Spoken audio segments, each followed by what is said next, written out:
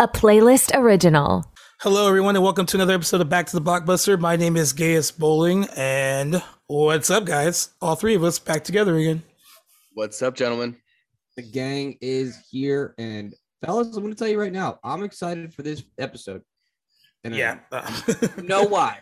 Everyone should know why. If you're in the entertainment biz, you should know why Jack Gonzalez is fired up right now. But we will wait and get past the fun topics first, as Gaius will explain in a little bit. Oh, yeah. Okay, so last week, I know we said we were going to do the Dark Knight Rises anniversary, and that is still going to happen, but there were just so many newsworthy things that happened in the last few days, and a lot of it today, that it felt not good to shortchange some of it, and certain people on the podcast have a lot of hot takes about certain topics, so we're just gonna with certain people we're just gonna focus on the news stuff because there's some pretty interesting stuff out there right now. Yeah, I mean, it all like I said, a lot of it happened today, and I look, this one is the fun one though. I don't know, it's up to you. Let's go through the smaller ones first, and then we can go to the big one. Let's just quick with the other ones. Ugh. Okay, so you want to okay, well, we can start with this since we talked Thor last week, and when we had Sam on with us, and we all kind of felt the same way about Thor: Love and Thunder, that it wasn't the best. It wasn't horrible, but it wasn't the best the MCU had to offer. And too much shtick. And even though it had a pretty good give your 2 minute spiel on Thor, because we never got yours. Yeah, I did enjoy it. I mean, after reading the article about Christian Bale kind of doing it for his kids rather than really kind of diving into this role. I mean, when your daughter asks you to play a Marvel superhero, you're not going to look into your daughter's puppy eyes and say no. So obviously you're going to want to play a character. And honestly, I think that he just dove in and gave a good Christian Bale performance. I think that he kind of it felt a little weird with, I thought he did a good interaction with everyone else, but it just seemed like he was in a different movie than everyone else.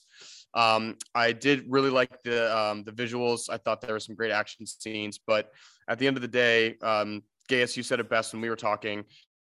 They took all of the things that the masses online said they loved about Thor Ragnarok, and then tried to shove as much of it as they could into this new one. And I think that it got a little overplayed. And I think I said this about the Multiverse of Madness, is that when I immediately go into a first Marvel movie, I kind of roll my eyes at the classic Marvel jokes the first time, but then as the second time kind of comes around, I kind of start to appreciate them. This is one that I know that if I watch it again, I'm going to continue to roll my eyes at some of these lines. And yeah, but at the end of the day, I think that it was successful, but I do want to kind of point out too that Jack saying that it was going to beat Doctor Strange, I think that was a bold statement.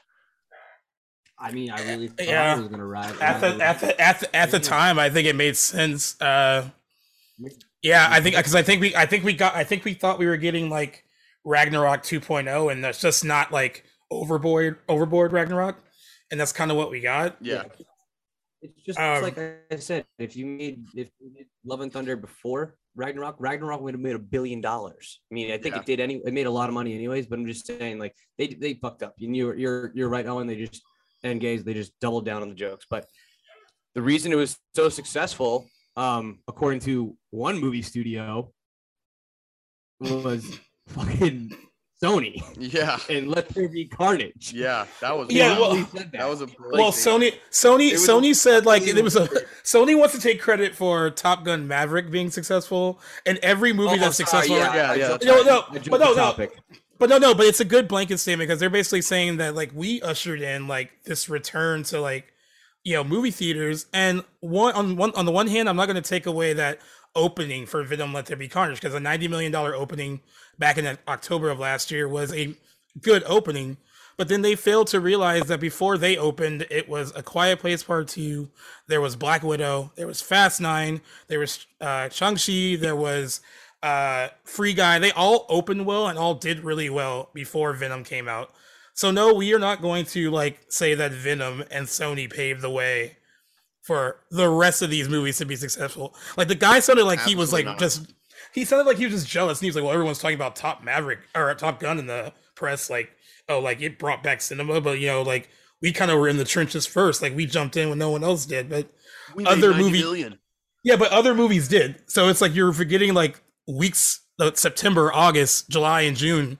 Even though it wasn't like a full movie slate, those movies still came out and did solid business in a very uncertain time. And to a lesser extent, like Godzilla versus Kong was one of the first ones to really go out there and do it. And that was when there was like, most theaters weren't even fully open yet. They weren't at full capacity.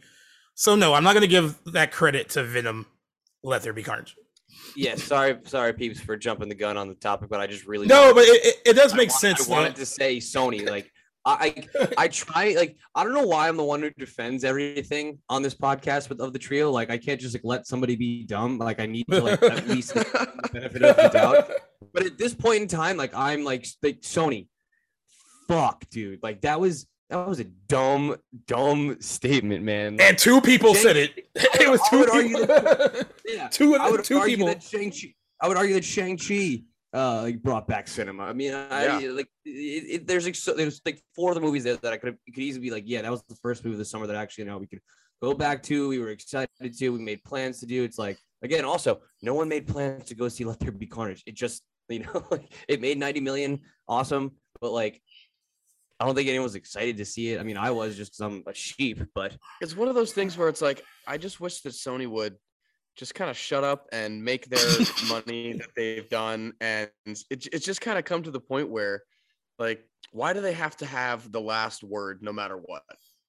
Yeah, like I don't really understand that. No, they just have to have this last comment that's like, well, we're still making good movies, I promise. And like, there's the whole like fake fandom of Morbius that like has kind of exploded, and it's literally a joke between like the younger generation saying that they actually wanted to go see Morbius, and they took it seriously, saying that they're like excited for Morbius too, and re-released it. Yeah, and re-released it. Like, you know what? I think the fans want it. They want it. No, they don't. I really just imagine the Sony boardroom, like that top floor. Not men in business suits, but it's men wearing the like pinwheel hat. Yeah, they're all just like riding tricycles around and like hanging out and like just fucking like midget bowling and shit, and like literally anything but doing smart decisions about movies or PR besides keeping Spider-Man as an IP. They've done like, I can't think of anything that they've really done. Like in that office, like you can't even make a joke. It's like because they're gonna take it seriously. It pretty much is consistently throughout the day. Yeah, I thought I was gonna give them not even credit if there was just this one dude that said it. All right, one of their bosses was dumb, but then they had a duo interview, like where they were like, "Oh yeah, both of us are gonna double down and say this." Like, you know, like one guy says like, "Oh, the marketplace was just so empty when we released Venom." Like, no, it wasn't. There were movies out, and there were big movies out, and then like it just seems like people are just jealous of Top Gun, and they just want to like, oh, why is that getting all the credit for it? Like, you know what? It's getting all the credit because it's Mickey him too. Yeah, I was like, it's not like, you know what? It's getting a lot of credit because it's not a comic book movie, it's not a Marvel movie. It's getting a lot of credit because it's made over $1 billion, and it's just like an old school action movie with Tom Cruise. That's why it's getting a lot of credit for being as successful as it is. And it's actually good compared to like Venom, Let There Be Carnage. So there's also that. At the end of the day, I'm going to say that if like Top Gun was the pandemic movie, it's hard to say that we're in the pandemic still, knock on wood, you know, everyone's safe and healthy. But like that was the like first movie, like I gotta see it. But yeah, no, like I have to see this. So right. They're stupid. I think there is a little bit of jealousy from every other actor out there that they just thought that only Marvel movies can make that kind of money. And then as soon as another one does, they're like, oh, it was because of this. And this is why. And he only does it. This is his only character that he plays. That's why it's so popular. Or that's my argument to why he's so popular too, is because he's finally like picked and chose his character that he knows he can rock. Ethan Hunt and Pete Maverick. So yeah. He was riding nostalgia. Like this movie was gonna make money regardless of the fact it had the young people and it had the old people with nostalgia. it was actually a good movie too. So there's 3 things I was going for it. So like, just shut up, Sony, take your medicine, hang on to Spider-Man, and delay all of your Spider-Man movies like they did Madam Web. We're just going to toss that in there. We're not going to talk about it. We're not going to talk about it. We're just going to say they delayed Madam Web 3 months of film. Okay. 3 months. I already think that's going to be a flop. Okay. It doesn't matter. Yeah. Poor Dakota Johnson.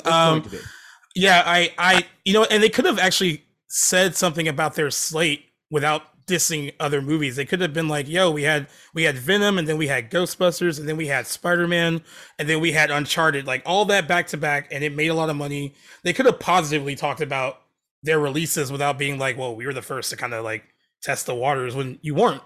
Like, go home, you're drunk. Yeah. You weren't the first to test the waters, like, at all. So it just makes them look stupid, and like, it's okay. Like, you guys have successes and it's cool, other than Morbius, and they could have just taken that and just ran with it. I mean, they did have Spider-Man No Way Home was one of the biggest hits ever, and they could have just like easily like kind of bragged on that a little bit without dissing other movies. And that's what it felt like. It felt like it was just jealous shade on their part, when it's so easy to make fun of them. I don't even know why they even try, when it's so easy to make fun of them for just existing, pretty much. Yeah, no, it's just a bad look, and I really wish them well with their next endeavors. Yeah, I mean, like, I'm not going to give them I'm not going to give them a pity ticket. Nope. I'm glad, because you used to. I used to. I am off the wagon. I'm off the Sony wagon in terms of defending them. I do want to bring up the second weekend drop really quick for Thor: Love and Thunder, because it dropped 68%, which is on the high end of second weekends for the MCU. Now, some people said that, Black Widow did that, but Black Widow was also on Disney Plus, so that explains that drop. And then Spider-Man No Way Home actually did in the second weekend, but it was out during the holiday break, so every weekday played like a Friday and Saturday. So it wasn't like a typical weekend to weekend, and Christmas fell on the Saturday in the second weekend, so it was going to see a big drop. This is just a big drop because like it feels like the reaction to it is just mixed. And like the main complaint is that it's too silly. And Taika Waititi seemed to like respond to that. He shared an image that someone shared on Twitter, and I guess it's from a Deadpool comic where Luke Cage is actually in a dance-off with Thor. And then someone said, like, you guys act like Thor can only be one thing. Like, it can only be kind of serious and not funny. And then he retweeted that and said, yes, like, that's the point he's trying to make. But, like, I stand by the fact that I think he went too far with the jokes. And I think the box office returns kind of indicate that a lot of people felt that this went a little too far on the humor side of things. Yeah, no, it didn't. It just, I'm not surprised. It didn't work. It's definitely like a streaming movie. Wait till it gets Disney Plus, and kind of just go from there. I mean, yeah, it's one of those ones that's weird because it's like Taika's kind of first one that people haven't basically bowed down and given him the crown kind of movie. I mean, he's had such success in the past with everything else that he's done.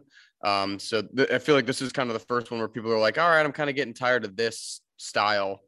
And see kind of where he might go with the Star Wars, because whether it's going to be in there. I mean, his character was also in Lightyear, and maybe that had some contributing factor too, but I don't know. We'll kind of move forward where he goes from here, and if people are willing to stick around for that. Yeah, I agree. I mean, I think we said it last week. At the end of the episode, I was like, I don't want to see him come back and do another one. I want them to get someone else to direct another one if they make another Thor movie. Like, I think he kind of Kenneth Branagh again. I mean, I guess maybe go back to being serious. And I feel, like I said to Jack, I feel stupid saying that, because I was like, no, Ragnarok was perfect. I needed more humor. But I guess, there is too much of a good thing sometimes. And this was I don't want to say I don't want to say I was right, but I was kind of right. Like, you need a little bit of a more serious Thor to keep the character a little bit more grounded. That's why I like a little more. I like the Avengers Thor rather than whatever Thor we've really gotten. So, right, yeah. And then the Mickey Rourke thing. I mean, I don't.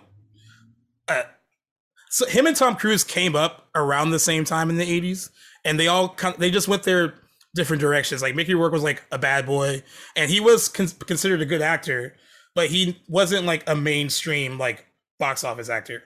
And then he had a reputation for being kind of an asshole on set, and then he got in trouble a lot, and then his face got messed up a lot, and then he had a lot of surgeries to fix his face, and he doesn't even look like the same guy. I don't even know if did you actually see the Piers Morgan interview, because his face looks like completely destroyed. He doesn't even look human anymore.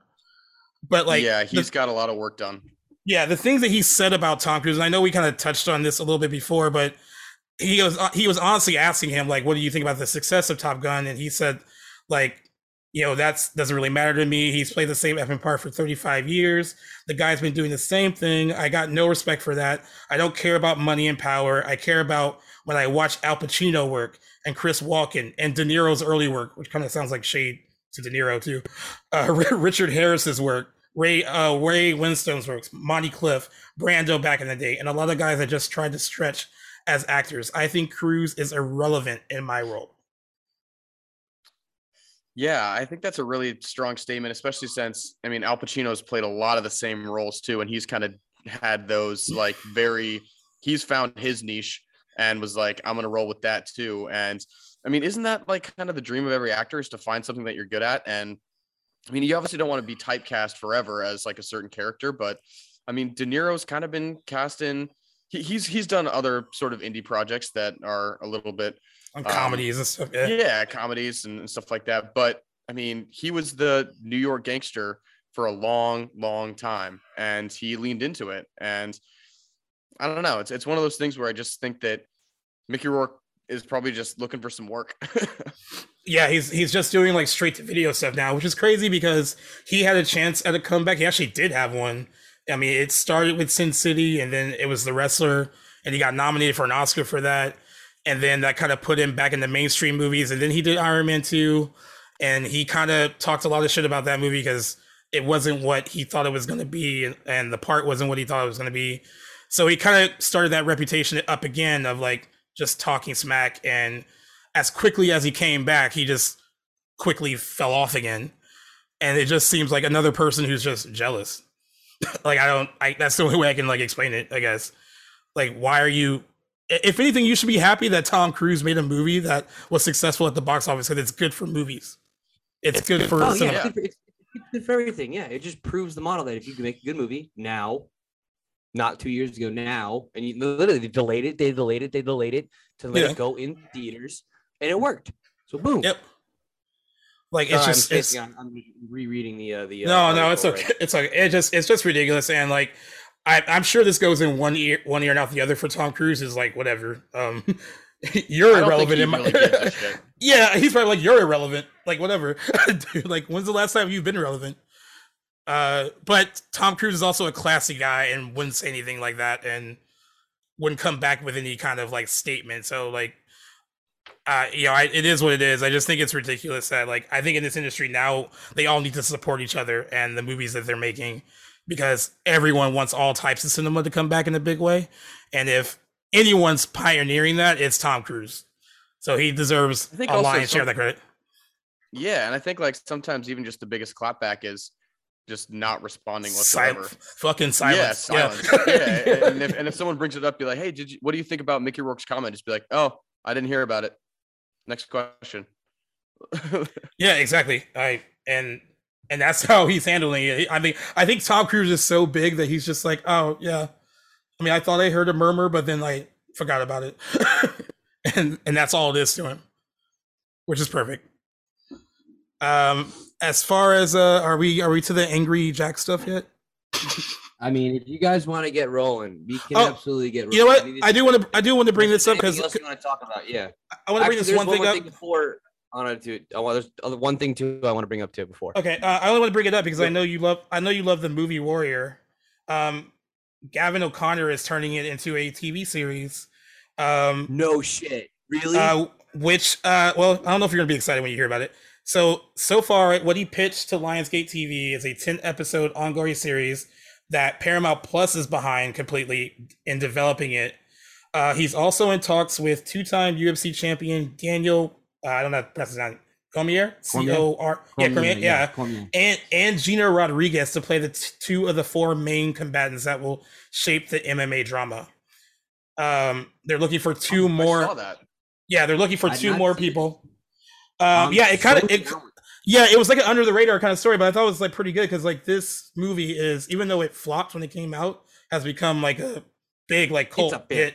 It's a fantastic movie, and it was your sleeper, Jack. It was it's my sleeper movie. It's so fucking good. So I will say, before you get too far into your explanation of the thing to ruin me, the reason it was so good is because that the director and the writer of Warrior specifically wrote it with Nick Nolte in mind for the dad, because he was his neighbor, and like they had to convince him to do it. And then obviously Tom Hardy, and then Owen's nemesis, Joel Edgerton. He will not be named. That son of a bitch. We're fantastic in the role, but the idea of it, I'm down for. If Gavin O'Connor's doing it, like I'm down because he knows action, he knows MMA.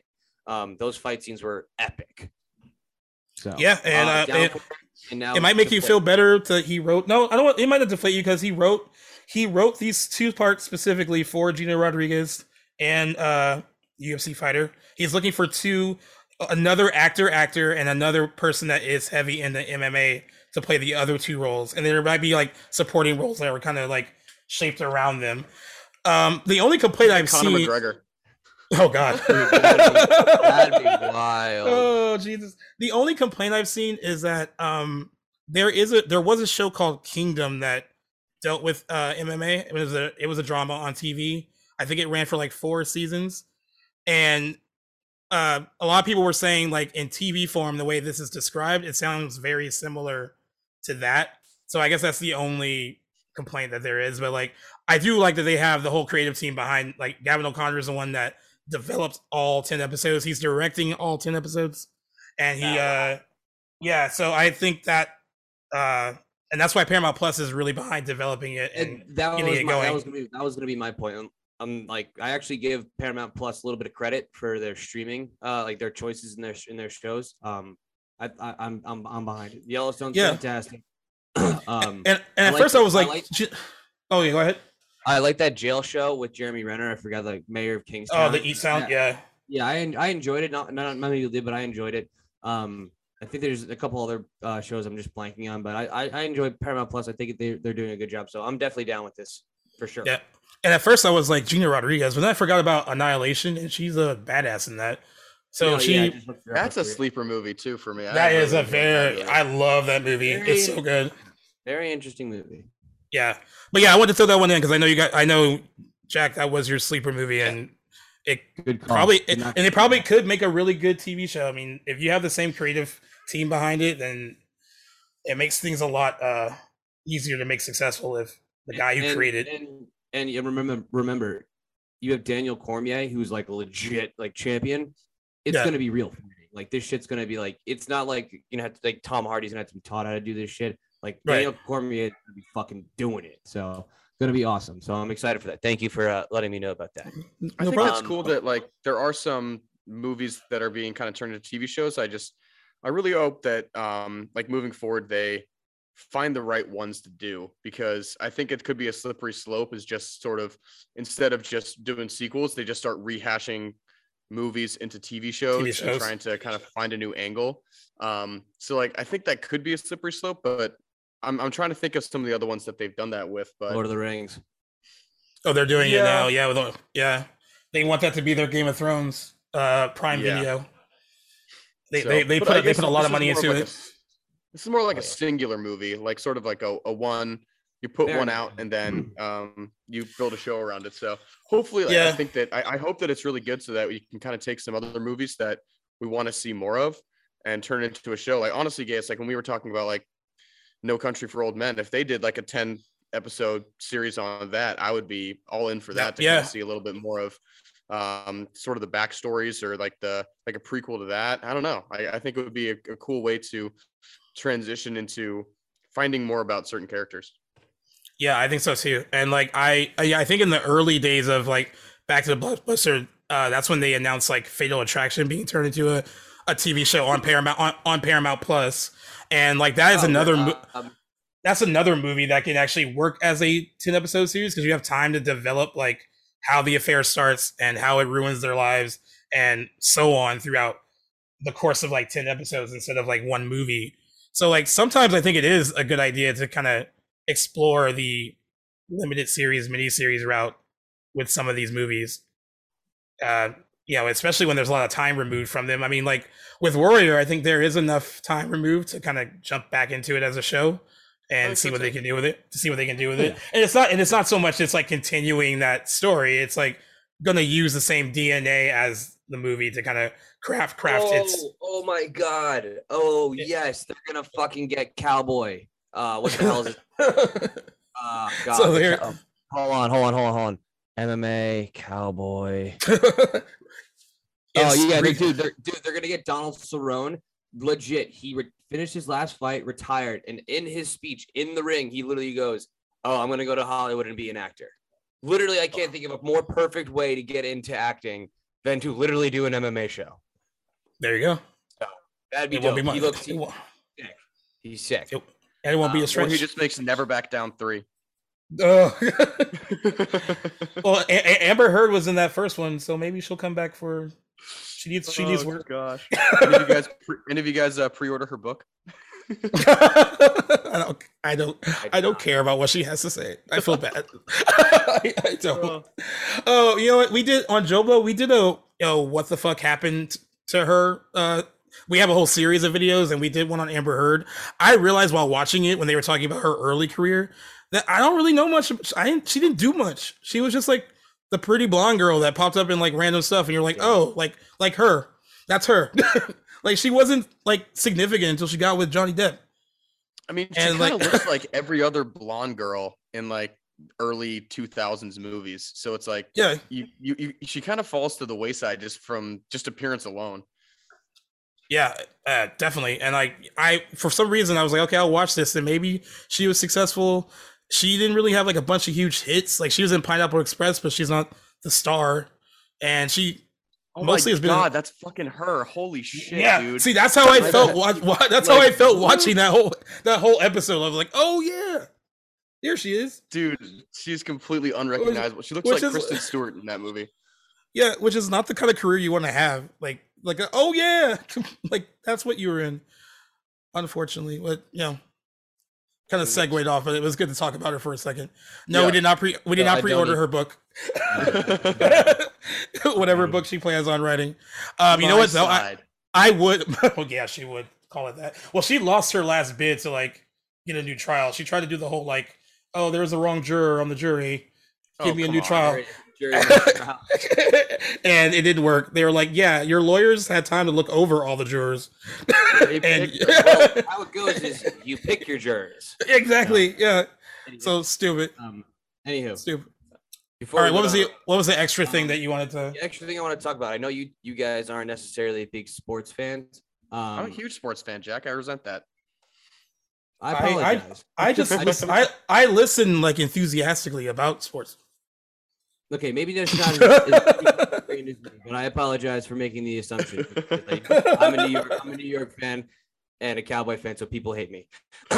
Anywho, speaking of the Yankees, I just want to point out how lucky we are right now that all of our greats, like Derek Jeter, Michael Jordan, all these athletes are coming out with like personalized documentaries right now, because we're never going to get this again. Like LeBron James, when he does this, we've seen everything. He's literally been on a camera since he was 18 years old. He's probably had he'll probably have another movie made about him. But like Derek Jeter, like this one with the captain specifically is what I'm bringing it up for. Like this is like I watched last night. It was unbelievable. If you're like a serious Yankee fan or even just a baseball fan, like it's unbelievable. And I just feel that I need to say that we are so lucky as like sports fans or documentary fans that you get to see all of this, because they didn't play with cell phones and Twitter and Facebook until like the early 2000s, and when they were on the last legs of their careers and stuff or whatever. That's a really good point. And even when it did come on, because Jeter didn't retire till 2015. Don't quote me on that. I'm sorry. But he like played it perfectly. Like, so I just want to point out that everyone should watch that. And then like I really like, I hope that like Paul Pierce does one next, or Jason Kidd, or freaking Ben Roethlisberger. You're just some like I don't want to see a Ben Roethlisberger. Actually, yeah, that was a absolutely that's such a bad example. Yeah, do you have to leave out the whole two alleged assaults? The two alleged assaults. Yeah, that wouldn't be that wouldn't be go through that. But, sorry, I'm forgetting the Tom Brady, man in the arena. Yeah. Like that's another one. So right now, the first three are Michael Jordan, Tom Brady, and now Derek Jeter with 7-part series. I think Tom's was 10, but his was shorter in length per episode. But like those 3 hitters right there, that's an amazing thing to like have like people to watch and like actually learn about what happened and all that little stuff, because they just had VCRs and cameras. So did they debut all of them, or they're doing like episode by episode? They're doing episode by episode. Okay. For the captain. Because I heard they interviewed Alex Rodriguez for it too. They were talking about that on TV. I didn't know that they didn't get along for a little bit. I had no idea that I thought they were buddies. I guess they were. And then they beefed. They were beefed there because A-Rod was getting the big bucks with Jeter as the Prince. So the only real thing I know about Derek Jeter, outside of the fact that he was a baseball player, is that he would gift his like conquests with like gift baskets after he would like sleep with them, which is sort of like most polite thing anyone could do, like in that position. Like, thank you for your. I want you to search Derek Jeter's starting lineup of girls. Literally, SportsCenter did a roster of like. SportsCenter did this. SportsCenter. I'm not like ESPN. SportsCenter did this. They literally had like Minka Kelly in right field, Jessica Biel in center field, like all of his like celebrity hookups on the field. And you can't tell me that Derek Jeter was not like the biggest pimp in the world for slaying all these girls back in the day and not having like one scandal, picture, sex tape, anything. Yeah, allegedly. Not even like there's like one bad story apparently, like where one girl walks in and he's just like jerking off to himself, watching himself on the TV, and he's just like, yeah, cheats. But like, Jeter, I'm gonna fucking like, all right, that's already. Do we have to say allegedly after that? Is that like a real story? Hey, there's no scandal because he paid him off with a gift basket. Yeah, there we go. Or like the one. Or he forgot one time that a girl came over twice. So when he gave her the gift basket, he was like, she was allegedly upset because she got the same gift basket twice. Well, I want to shout out Derek Jeter as a former actor. My favorite role of his is in The Other Guys when he gets shot by Mark Wahlberg. Oh yeah, gosh. I forgot about that.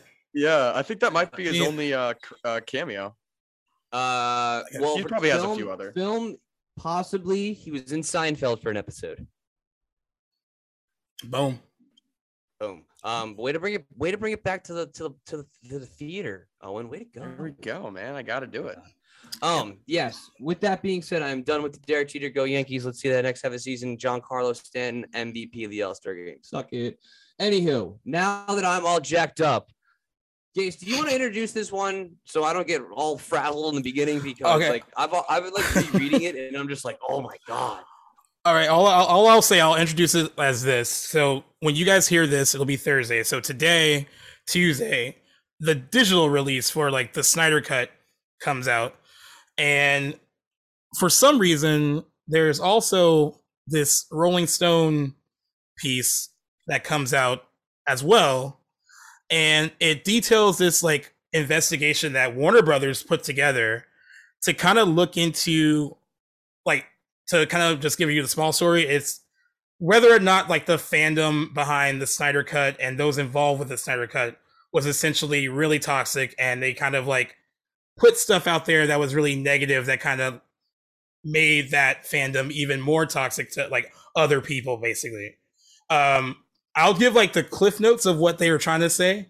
They're really trying to discredit the success of the movie, which is a weird thing to do when it even if you're not really behind it anymore. It's coming from your studio, so it's still something you made. Like, so it's like a really weird thing. Before you even get into this thing, I just need to say this is you would consider Rolling Stone like a reputable, which is why we ran it. Which why we ran it. Right? Yeah. Yeah. Like, so what the fuck, man? Like, I'm not a journalist. I'm not a publication. I don't write I don't write, but it's just an absolute hit piece. A 100% slap at a director targeted at one person with just some ancillary 21st century information to make it spin bad. That's the first thing I gotta say to this, because Warner Media, which is a new company, would never have allowed this to come out ever. I mean, you can't stop a publication from freedom of speech, but like they would have done everything they can to like stop this. So that's just, I'm so angry with Rolling Stone for this article of how it's written. I understand the notes that you're about to go down of what happened and what's going on. Totally get that, and we're gonna go through of why I think it's bad or good. I don't agree with all these notes, by the way. Just so you know, I'm just saying, I don't either, and I agree with some of them too. But like the just the quotes of like the Snyder stuff and all this stuff, like it's all like it's not multiple sources. It's I'm getting too far into it already, but like go at it, guys. Give us the cliff notes. Well, Owen, did you want to say something? I thought you were trying to say something too. No. Go ahead and lead it off. Okay. Well, the main thing that a lot of people, that outlets are leading with, is they're trying to create this kind of like almost, it seems like, fake like fan like rush for this movie. They're trying to indicate that like it was mostly like fake Twitter accounts and bots that were like requesting the Snyder Cut to begin with, and they were saying that like through their investigation they found that like 13% of the accounts that were like asking for it were fake or bots, and they were saying that's higher than the normal like 3 to 5% that they normally find. Even if you were to say like, okay, 13% of them were fake, there's still 87% of like Twitter users, real fans that wanted this. So to try to discredit it by saying like, oh, like a lot of like fake accounts like were asking for this, so maybe the fan outcry for it wasn't as huge, just rings false. And they try to do the same thing with the whole like when it won like the Oscar moment thing for the Oscars that they did on Twitter. They were trying to say that like, a lot of fake accounts like voted for that. That's like the big part of it there, but like the worst part of it is like what they make Zack Snyder look out to they make him look like a asshole. Before we get to that, let's just talk about the social media aspect of this, because I feel that's like that's really super simple to explain like why or not it's good. I will say, as part of the like very quiet part of the release the Snyder Cut community on Instagram, it's social media. You get as many impressions as you possibly can. That's the name of the game. Like bots are not bad, like in a sense of like marketing. Every single marketing company, movie studio uses bots to get more hashtags out. That is how you spread your news. That is how you get trending. Doesn't matter. What matters is that people are then interacting with that trending hashtag. So regardless of the fact if a bot put something on a trending hashtag, people are then clicking on that and interacting with it because they want to read it. That is what trending is. Trending is just what is hot now. If a bot made something hot, that's fine. What they're trying to spin is that like these bots were targeting like Walter, like the old DC heads of like, you know, like and Jeff Johns and John Berg and Walter Hamada and all these guys to be like, get the fuck off Twitter. Give us the Snyder Cut or we're gonna kill you. Yeah, but like that wasn't it. Like it's so frustrating because I knew reading this article how much like right now, like if I'm gonna stand up to show a shirt, I'm wearing a Dark Side shirt, and this is from the release of Snyder Cut, the Americans Prevention for Suicide. You know when that was mentioned, like how much money they raised for them for like those like various charities because of Zack Snyder's daughter. The last paragraph. You know how many paragraphs there were? There were about 20. So to go through this entire thing and be like toxic this, toxic that, I would like to say that no one got hurt, personally threatened, touched, or investigated into any threats to any one of those like executives. So one, like to be, oh, they're mean. It's like you're really, this whole entire article is your basis on that. Twitter. Thank you. Yeah. Is Twitter.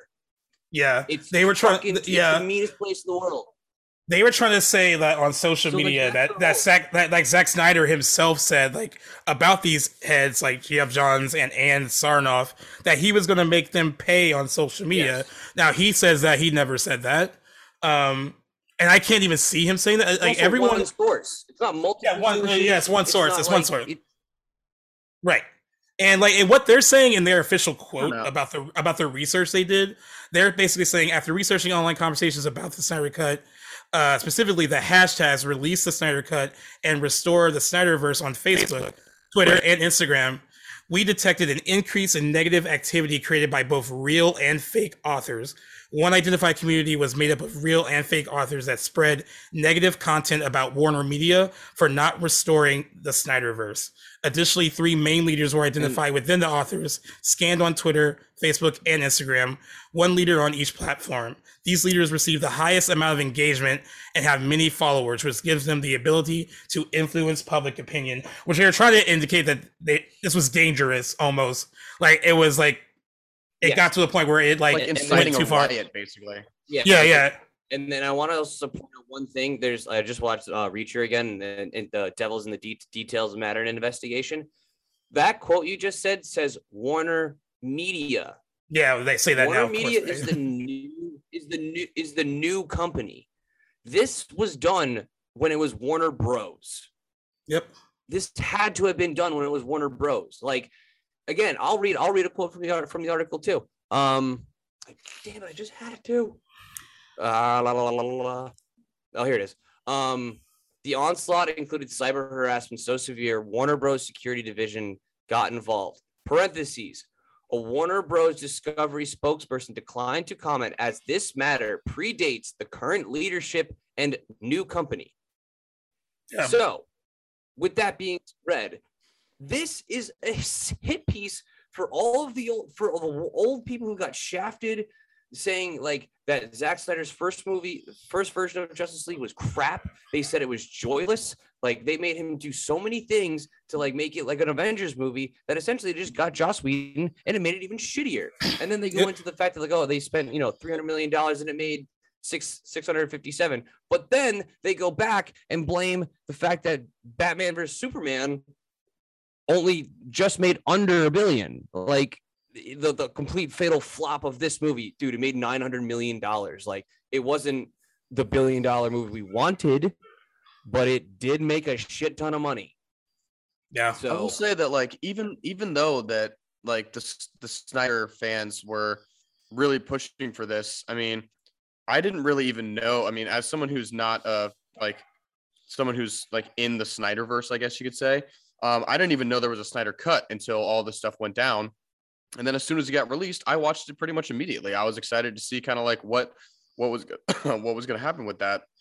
And so like, I think that it introduced a whole new sort of fan base to, hey, why didn't we get this cut? Like, what was the reason for the, I mean, obviously it was 4 hours long. So some people didn't really like that, but it's like, this was his version. If you give Zack Snyder an ultimate cut, like the 3 Watchmen versions he did, he's going to make it long. So that was it. That was obviously going to happen, but it's just, oh God, why are they bringing this up on the day that it comes out? Because we were right. The fans were right. Gaius, as a movie critic and a writer, can you tell me which movie was better? Zack Snyder, Justice League, or Justice League? The Snyder cut's better, and I think this all comes down to them being butthurt that it's a better movie. And they received it as a better movie. And but like I said, it's so weird within a company to like, I mean, of course, this investigation was done, like you said before, they were Warner Media. But you would think that like, it's like, hey, if it's successful, it's successful, like whatever. And it's over and done with now. It has already been out on HBO Max. It wasn't like the biggest hit that HBO Max had ever seen, but it still did well. And who cares if it's it was their movie to get people to sign up. Like, here's another quote, and I think this is from Zach. Snyder claims that if anyone, in quotations, was pulling the strings on social media fever, it was Warner Bros. Trying to leverage my fan base to bolster subscribers to their new streaming service. But one source maintains that Zach was like a Lex Luthor wreaking havoc.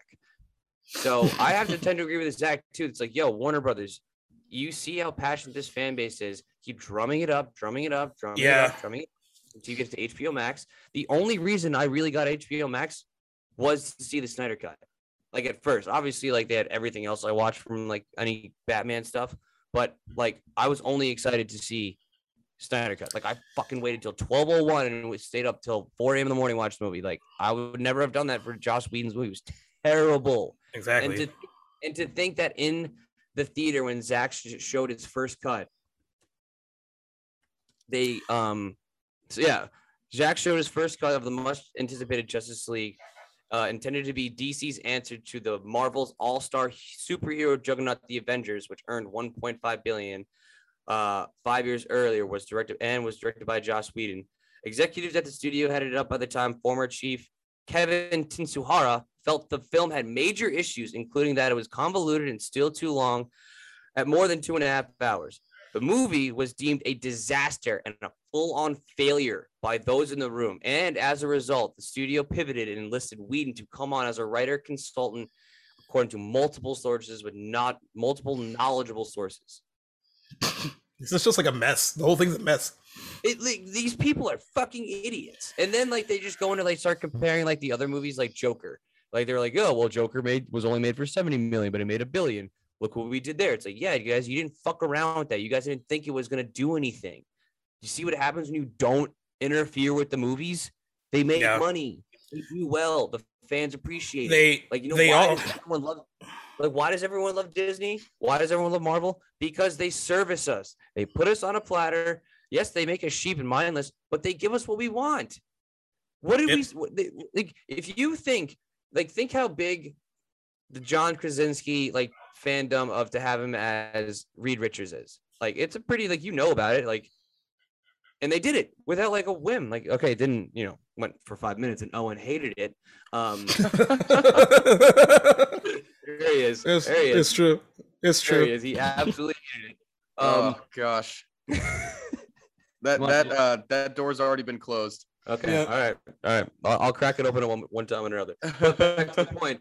They gave us what they wanted, and that was like a literally meager, like maybe a couple articles on Screen Rant, one on Joblo, maybe. The Snyder fucking release the Snyder Cut, hashtag release Snyder Cut, was 3 years long.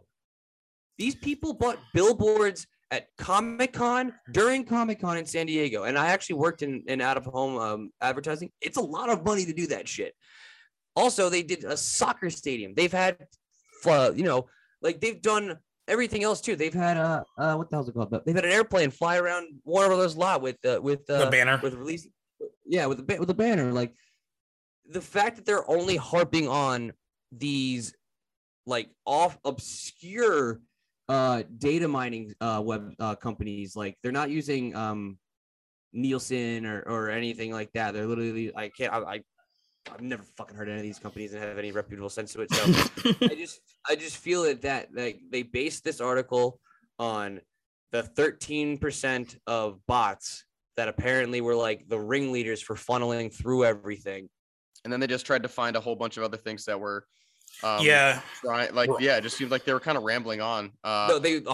Great word, because I was just about to say, then they just go into start talking about like how Zack wanted Jason Kilar came in, the new CEO, and was like greenlit it after he saw Zack's like during it, talking about like Zack basically like had someone go a lot and steal the drive with his original cut on it, or little petty shit, or it's like Zack demanded $13 million to do post-production after he was already given $70 million. And it's like, it doesn't matter. They have unlimited money. Why are you like, just let him do his thing? Like, why? They also accuse him of like not having control over the fan base either. Like, it doesn't matter. They like by Joss Whedon. They can just give Zack Snyder and all of his fans all the praise in the world. Be like, okay, cool, here you go, thanks, man. Like, thank you for saving me from really having a really bad stint with. And then they did have a bad PR with it. Fucking Ray Fisher's like, fuck you, I'm not gonna be Cyborg anymore because you guys are just terrible. I think they're just trying to go after like an easy group because, like Snyder fans are loud and they make a lot of noise on social media, and so it's very easy to kind of call out some of the ones who have said some inappropriate things. And excuse me, I think that they basically just kind of were dying to write something about like just an easy target. They basically took a group of fans that are very into a certain director, the certain style, and this guy's vision, and then they just kind of picked it apart for no reason, even though it was very successful and people wanted it. And so it just like really sucks to see that, like, I mean, it's going after Marvel fans, but there's Marvel fans out there. But like some of them are really annoying. So it's like, it's basically just kind of shooting fish in a barrel for the sake of clickbait. And it's just kind of really frustrating to see that like they're just basically taking like all of these unimportant facts and trying to make them sound like a big deal.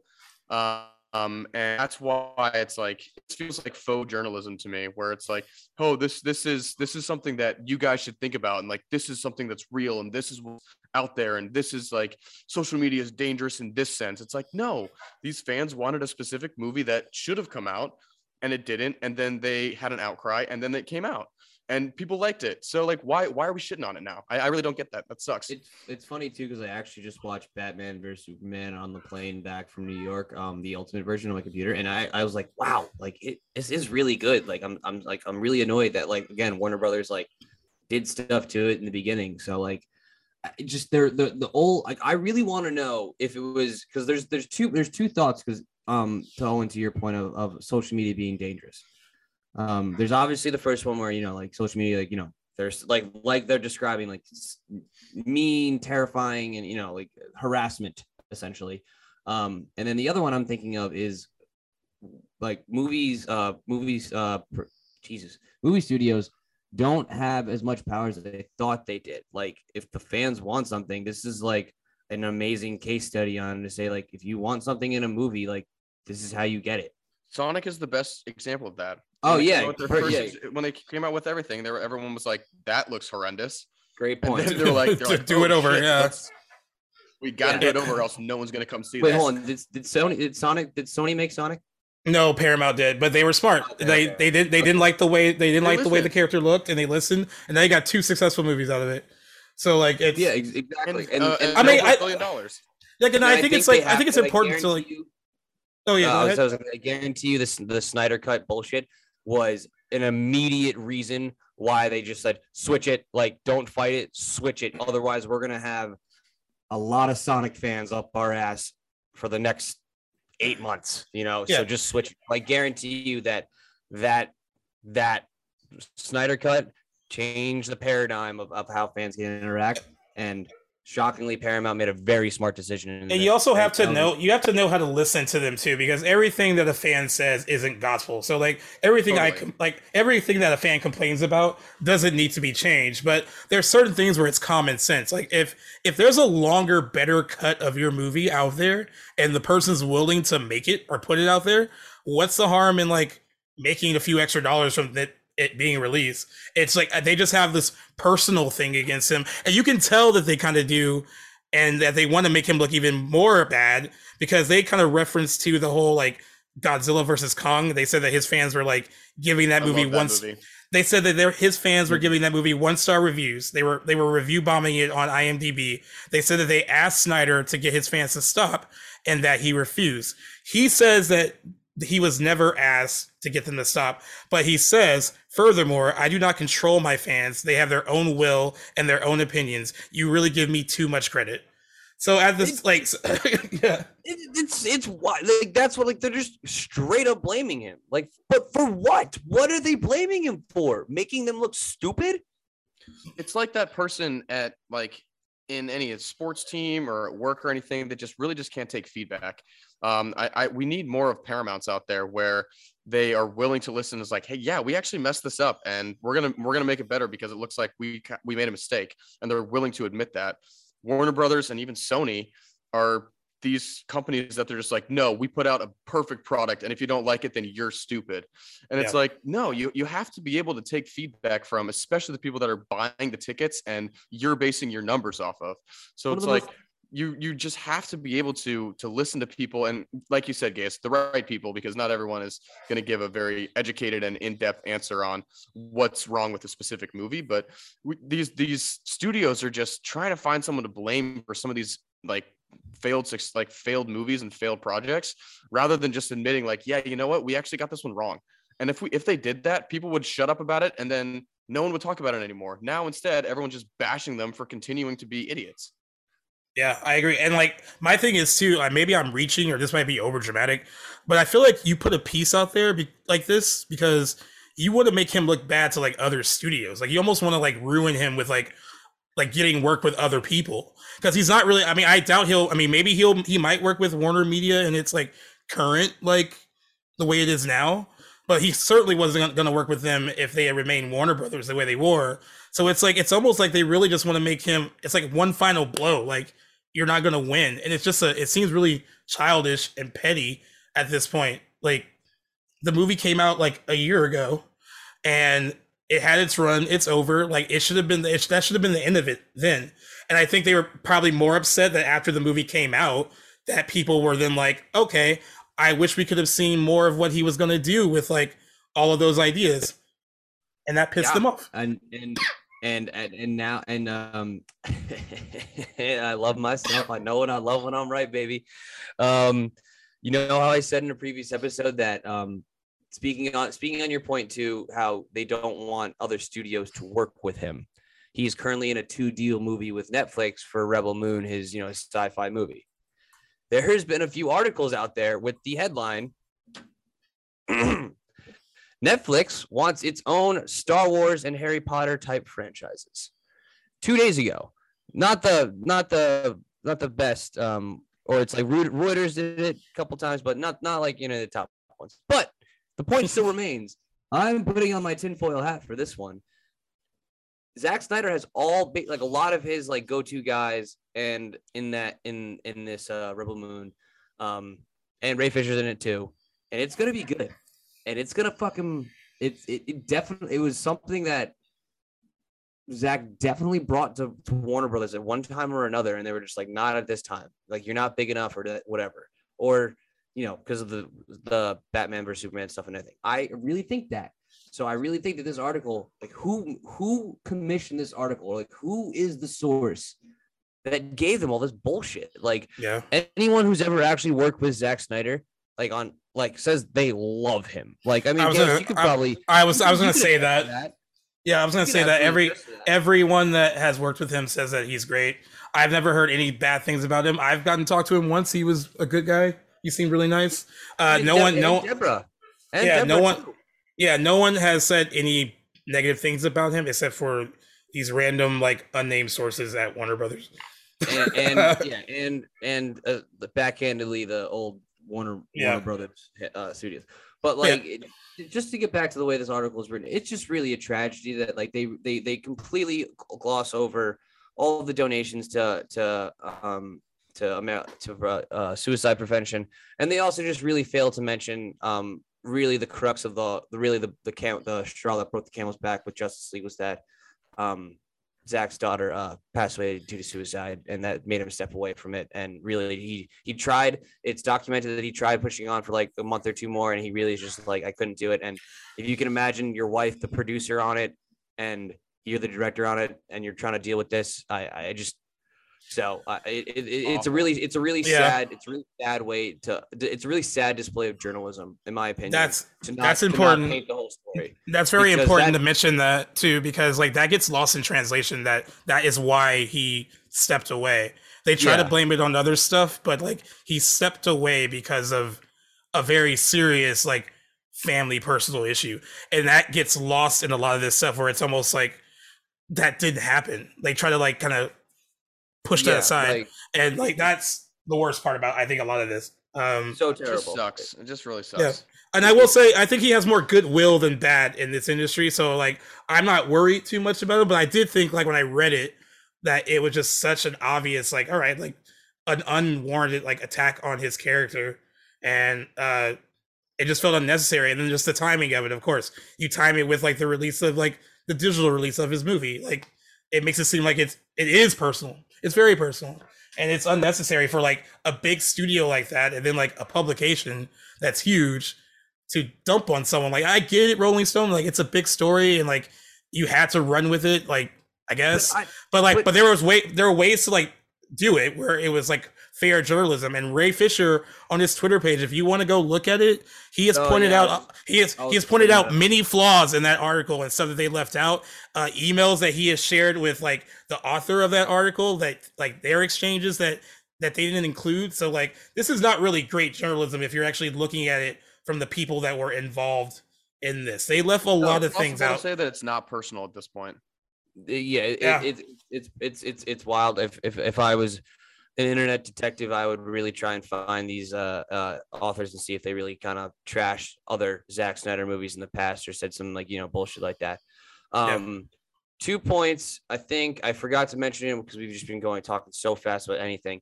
But back to like the Snyder and the Kong, the fans with Kong. Dude, fucking Marvel fans do this shit all the time. Fuck out of here. Like, fandoms are toxic, you know. Like fucking Star Wars, Jesus Christ, you know. They're the worst. We want to talk about toxic fans. Like, get out of here. Like, talk about that's just, again, it's just another bad journalism. But I'm just annoyed at that. Like, there's because anyone in, and I'm actually going to say this, anyone in our industry, because damn right we are in the industry, would recognize that. Like, yeah, dude, like Marvel fans are fucking nuts, dude. Star Wars fans are nuts. This is nothing new. But we can easily say now, it's like I don't think I've ever really seen a ground movement to like donations of like over $300,000 to charity in tandem with this, like them getting their movie. So like I feel like there was a lot of positivity just left out of it. And then to Ray Fisher's point, like, yeah, go to his Twitter, check it out. He literally like screenshots the read receipts or whatever. Because he first like tweets out something like he doesn't tweet out any pictures. He just says this needs to be changed, you know, accountability over, you know, whatever, stuff like that. And then she replies back with the screenshot of her email. Yeah, that is like, please, you want to hear your comment. The deadline is past 5 p.m. We're going to print or whatever, yada yada. Ray Fisher is just like, yo, fuck out of here. Check your shit.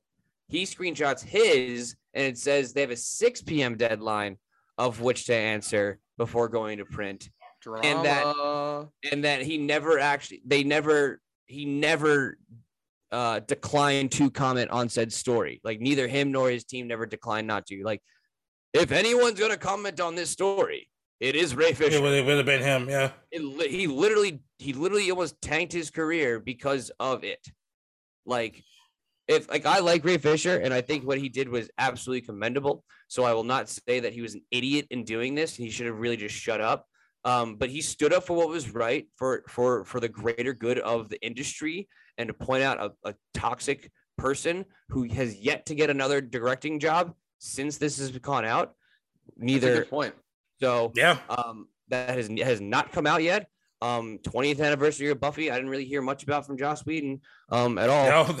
Yeah, exactly. I will say they iced him out. I mean, like, and that's the good thing. Like, I think the good thing that kind of came out of that stuff with Joss Whedon is that people that are fans of Buffy or fans of like any of his stuff are like, at this point, his creations are bigger than him. And like, in a positive way, those fans have taken ownership of those things. And it's like, he doesn't even need to be involved in it anymore because he is like a pretty toxic influence on a lot of that stuff. So like, Ray Fisher, you're right. He could have ended his career completely, but like he stood his ground, got a lot of people behind him, and it worked out, I think, in the end. Like, he really took down a director and producer and writer that was pretty huge in this industry, and who currently is not going to get any work anytime soon. So no. He did a really good thing, and I think that in the end, like, the Zack Snyders of the world have so much positive energy behind them that this won't really be an issue. But it is a really shitty way to do journalism, and that's the point we're driving home. Just so angry at that. And I will definitely declare this podcast a Ray Fisher podcast. Like, the guys are straight. He does not. He's not gonna like bullshit, dude. He literally could have just tanked his career. Been I don't know what his other talents were in his life, but he could have just been nothing after being in this movie, and he took it on and he did what was right, and he did it because he loved Zack Snyder and he loved how he gave him a chance. So like that's another thing too. It's like they kind of and in this article they point out how Zack Snyder cast Ben Affleck, Jason Momoa, Gal Gadot, Ezra Miller, and obviously we know what the story is of Ezra Miller. So like, yeah, definitely not good, but like they're like trying to point out all that, but they're not pointing out the fact that he gave basically Gal Gadot like her starring role, like the role that really kind of like put her in the sense of like, okay, she can star in her own movie. She's a star, yeah. Star. Yeah. Jason Momoa was not a star until like he got his $1 billion movie. Now everyone knows Jason Momoa. I mean, he was in Game of Thrones, but like he wasn't the star he is today. Ben Affleck's, speaking for, speaks for himself. Henry Cavill. I mean, you could say so. Like everyone knew him because of those. He gives actors chances to do. I agree. Like it's really we keep going back to it. It's just fucking sad that this type of journalism came out today, and it's just it's a shit article. Absolute shit article. Well, we covered that really well. I'm glad we handled that really well because there was a lot to unpack in there, and I think you hit all the points that you needed to hit, and in a very positive way too. Because it wasn't just going to be like, oh, we're fans and we're upset about what they wrote. It was like on a personal level, it's really shitty thing. Because like, I've said it on this podcast before. Like, I bring up Zack Snyder all the time. Like, I'll always revert back to like Batman vs Superman or Man of Steel as like literally like some of the movies that are like the most important in my life.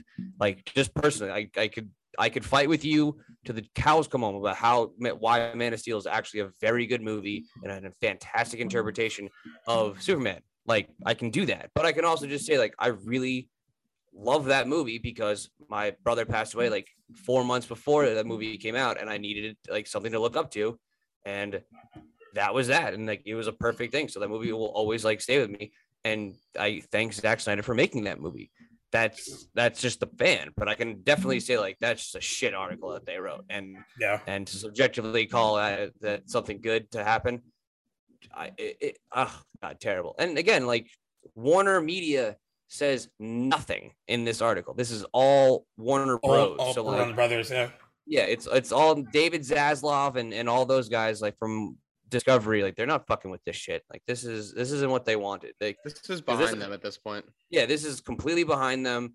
I mean, if they were smart, they would at least entertain like to at least mend fences with Zack, like come out and like at least talk to him like on a personal level and be like, listen, Zack, like we did. I would hope that one of them did that and been like, yo, like we said no.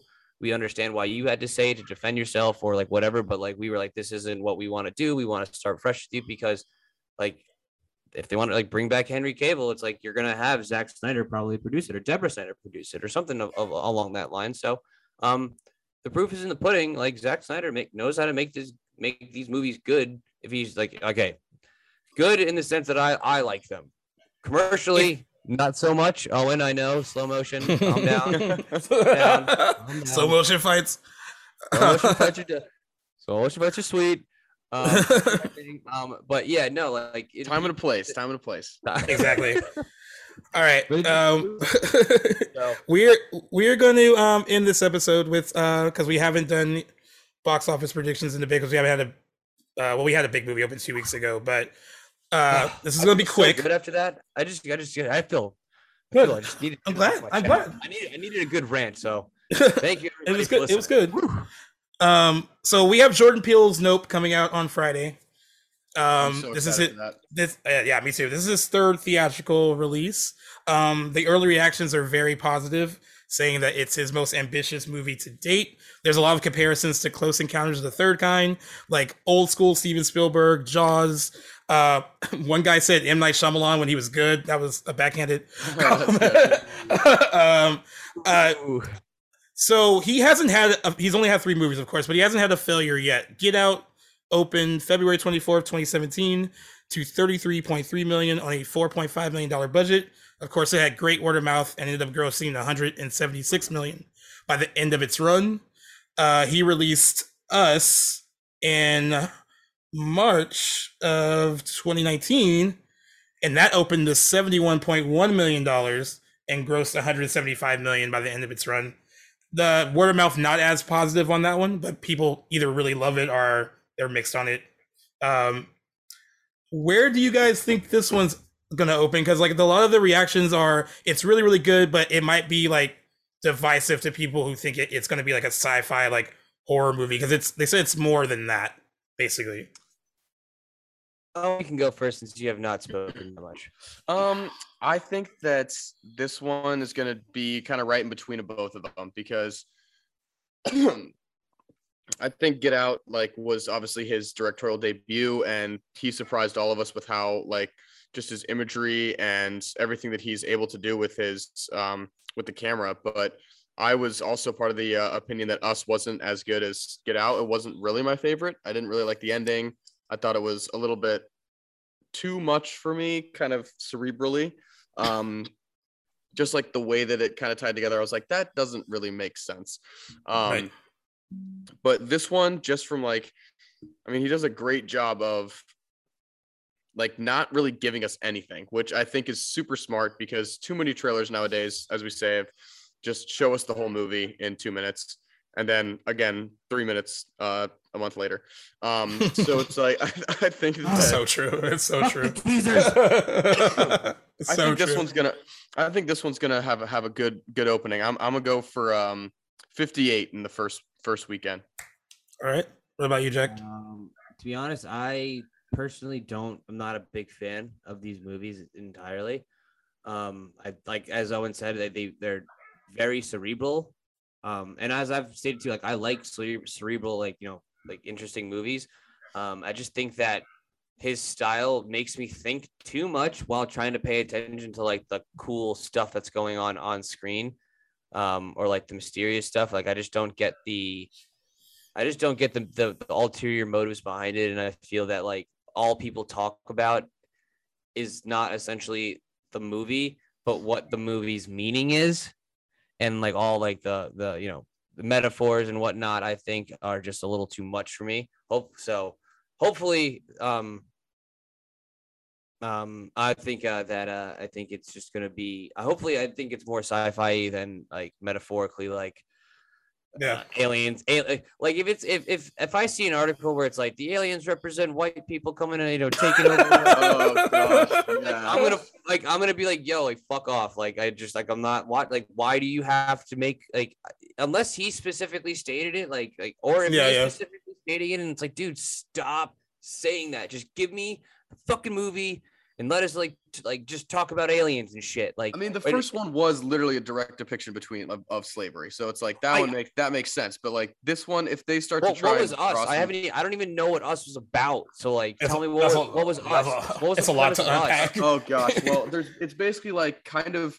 I mean, I'd hate to say it's kind of Stranger Things-esque, but it's like there's like this world underneath that there's like a second copy of you that's kind of, and then the little girl gets switched with sorry, spoiler alert, but whatever. Basically the girl from like the other place is like they all want to get out of there and go into the real world, and so like they break out and like start killing people, and then there's like this weird hand holding at the end, which I didn't really understand, but yeah. You know, was there like a metaphor to that, like our interior there was definitely something about it, but I missed it. I will say this about Get Out though. What I've always loved about it is there's that underlying like the tension in Get Out is like, okay, he's a black guy beating his like white girlfriend's parents. So is he paranoid because he's nervous about that, or is he paranoid because there's a legitimate like threat? And they kind of play both sides of that for like a lot of the movie, which I think is really smart. I mean, I don't think every movie needs to kind of like touch on social commentary, and that is what he's choosing to do. I'm not sure if he's going to do that with Nope. I heard that he does a little bit, but like, yeah, I mean, but they're at the end of the day, he's making really smart movies. Even though Us is divisive, like I still think that as like a newcomer to like directing horror movies and stuff like this, he's one of the best voices we have right now as far as that genre is concerned. And now he's I get kind of a little like horror, Right. Scary, horror, psychological thriller. Yeah. I would say he's more thriller than horror, but like people like if the horror fans want him, take him. Like I think it's thriller horror kind of a mix. Yeah, and then you have to add the psychological part. But with that all, like he's a good director. Like I just would love if he made a funny movie, like actually like funny. Like dude, like watch Keanu. Yeah. Oh yeah, yeah. I'll watch Keanu. But like no, like him get like. Is it Keanu with like a fucking rat or a dog or something? No, it's a cat It's a cat. Stoner and his friend have to go find, and they pretend to be gangsters. It's actually kind of funny. All right. It's just basically the Key and Peele movie, but awesome. But oh, that's amazing. Perfect. Yeah, but like give me just do a funny movie next time. Just like straight up funny, like this is the end type shit movie. Because like you can make that type of movie too. You can make that type of funny movie too.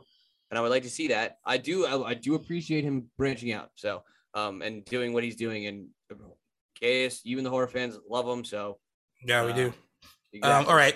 So Owen gave us 58 million. Where are you going to give us? What if you're thinking like dollars and cents? Yeah, I'm gonna go. Sorry. I'm gonna go 50. Just give it a go 50. All right, I'm gonna be the high guy here and say 65. I'm gonna say lower than Us because Us is 71, and I really think the whole like sci-fi thing might not be appealing to like his. Actually, yeah, I changed mine to 60. Now you want to go 60? Okay, so 60. All right, so Jack 60, Owen 58, me 65. Honestly, if it goes higher than that, I'll be happy. I feel it's always weird being the low ends. Like whenever you're the lowest one, you're like, oh. Well, once you said this, I completely forgot about the sci-fi and the flying saucer. So like. I mean, just like we say, dinosaurs are dope, aliens are dope too. So, yeah, and you know what? And also it'll all come down to like once the reviews hit Rotten Tomatoes. I mean, early reactions on social media are strong, but that'll play a big part in it too. But I think 65, and like this is his first movie to open during the summer, so like he might get a little inflation from that as well. But yeah, I'm going 65. Jack, you're 60. Owen, you're still cool with 58? I'll take it. All right. So when the next time we are on, we will talk about how much this movie actually made. And I plan on seeing it on Thursday, I think, with my brother. So yeah, that'll be what we talk about. I have one more thing. Okay. Are you going to Comic-Con? I was gonna wait to the end. So what happened? Your boss. Did you ask your boss? So let me break it down real quick. There are 2 4-day passes. And they are for Chris, editor-in-chief, and Lance, who have never gone. The rest of the passes are divvied up in individual days.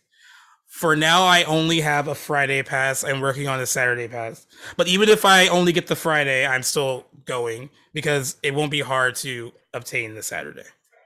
Yeah, and you'll be in San Diego for. And I'll be in San Diego. So like I'm not. So I won't be there for the preview night tomorrow and then Thursday. But all the good stuff's on Friday and Saturday. Sunday's not that great because everyone's just trying to get out of there. But yeah, I am going. So like our next episode, we'll talk about some of the things we saw. I mean, you'll be able to hear a lot of it too. It's going to hit social media. So as soon as shit happens, it's going to be a good weekend. So yeah, I will be there, and I will try to focus on the work and not having too much fun in San Diego. Yeah, don't drink too much. Don't do it. Don't do it. Yep. But yeah, that's it. Oh, you're back. You get to sign us off. Let's go. Guys, thank you for tuning in again to another episode of Back to the Blockbuster. We are super psyched about what we have coming up. We have a lot of great anniversaries and just a lot of great content coming your way. Please keep listening to us and rating us on Good Pods, Apple Podcasts, Spotify. It's how I like to listen. Just keep listening. We're just basically hitting our stride right now. And it's just been the summer is kind of when a lot of these awesome movies are coming out and when all these big releases are going to be hitting. So it's just going to be a really exciting time. So just keep tuning in. We love your guys' feedback. Jack's going to hit you with that homework deal. Just really excited for what you guys have to come, for what we have to come for you guys. And we'll see you guys all next week. Yeah, before you jump into that, I want to say that we had 27 ratings on Apple, our podcast, and we got 3 extra 5-star ratings. So we're up to 30 ratings total, but there were 3 5-star ratings in the last week. And 1 review, I think. I can't really pull it up now, but so some people are doing the homework. So good. Hey, just to follow up, I know Owen's been off the air for a bit, but shout out to Playlist Studios. You guys are awesome. Thank you for all you do. With that being said, Professor Jack is extremely happy to hear that our students are doing the homework assignment. If I need to remind you again, I will do so. I have one assignment for you today, and that is to like, comment, share, subscribe. Tell us what you like. Tell us what you don't. Give us a topic to talk about. We want that algorithm on our side. If you don't do it, come on, do it one time for us. It doesn't take that much. Tell a friend, tell your mother, tell your father, tell your sister. Have a good night. We love you guys. Peace. We love you guys. Later.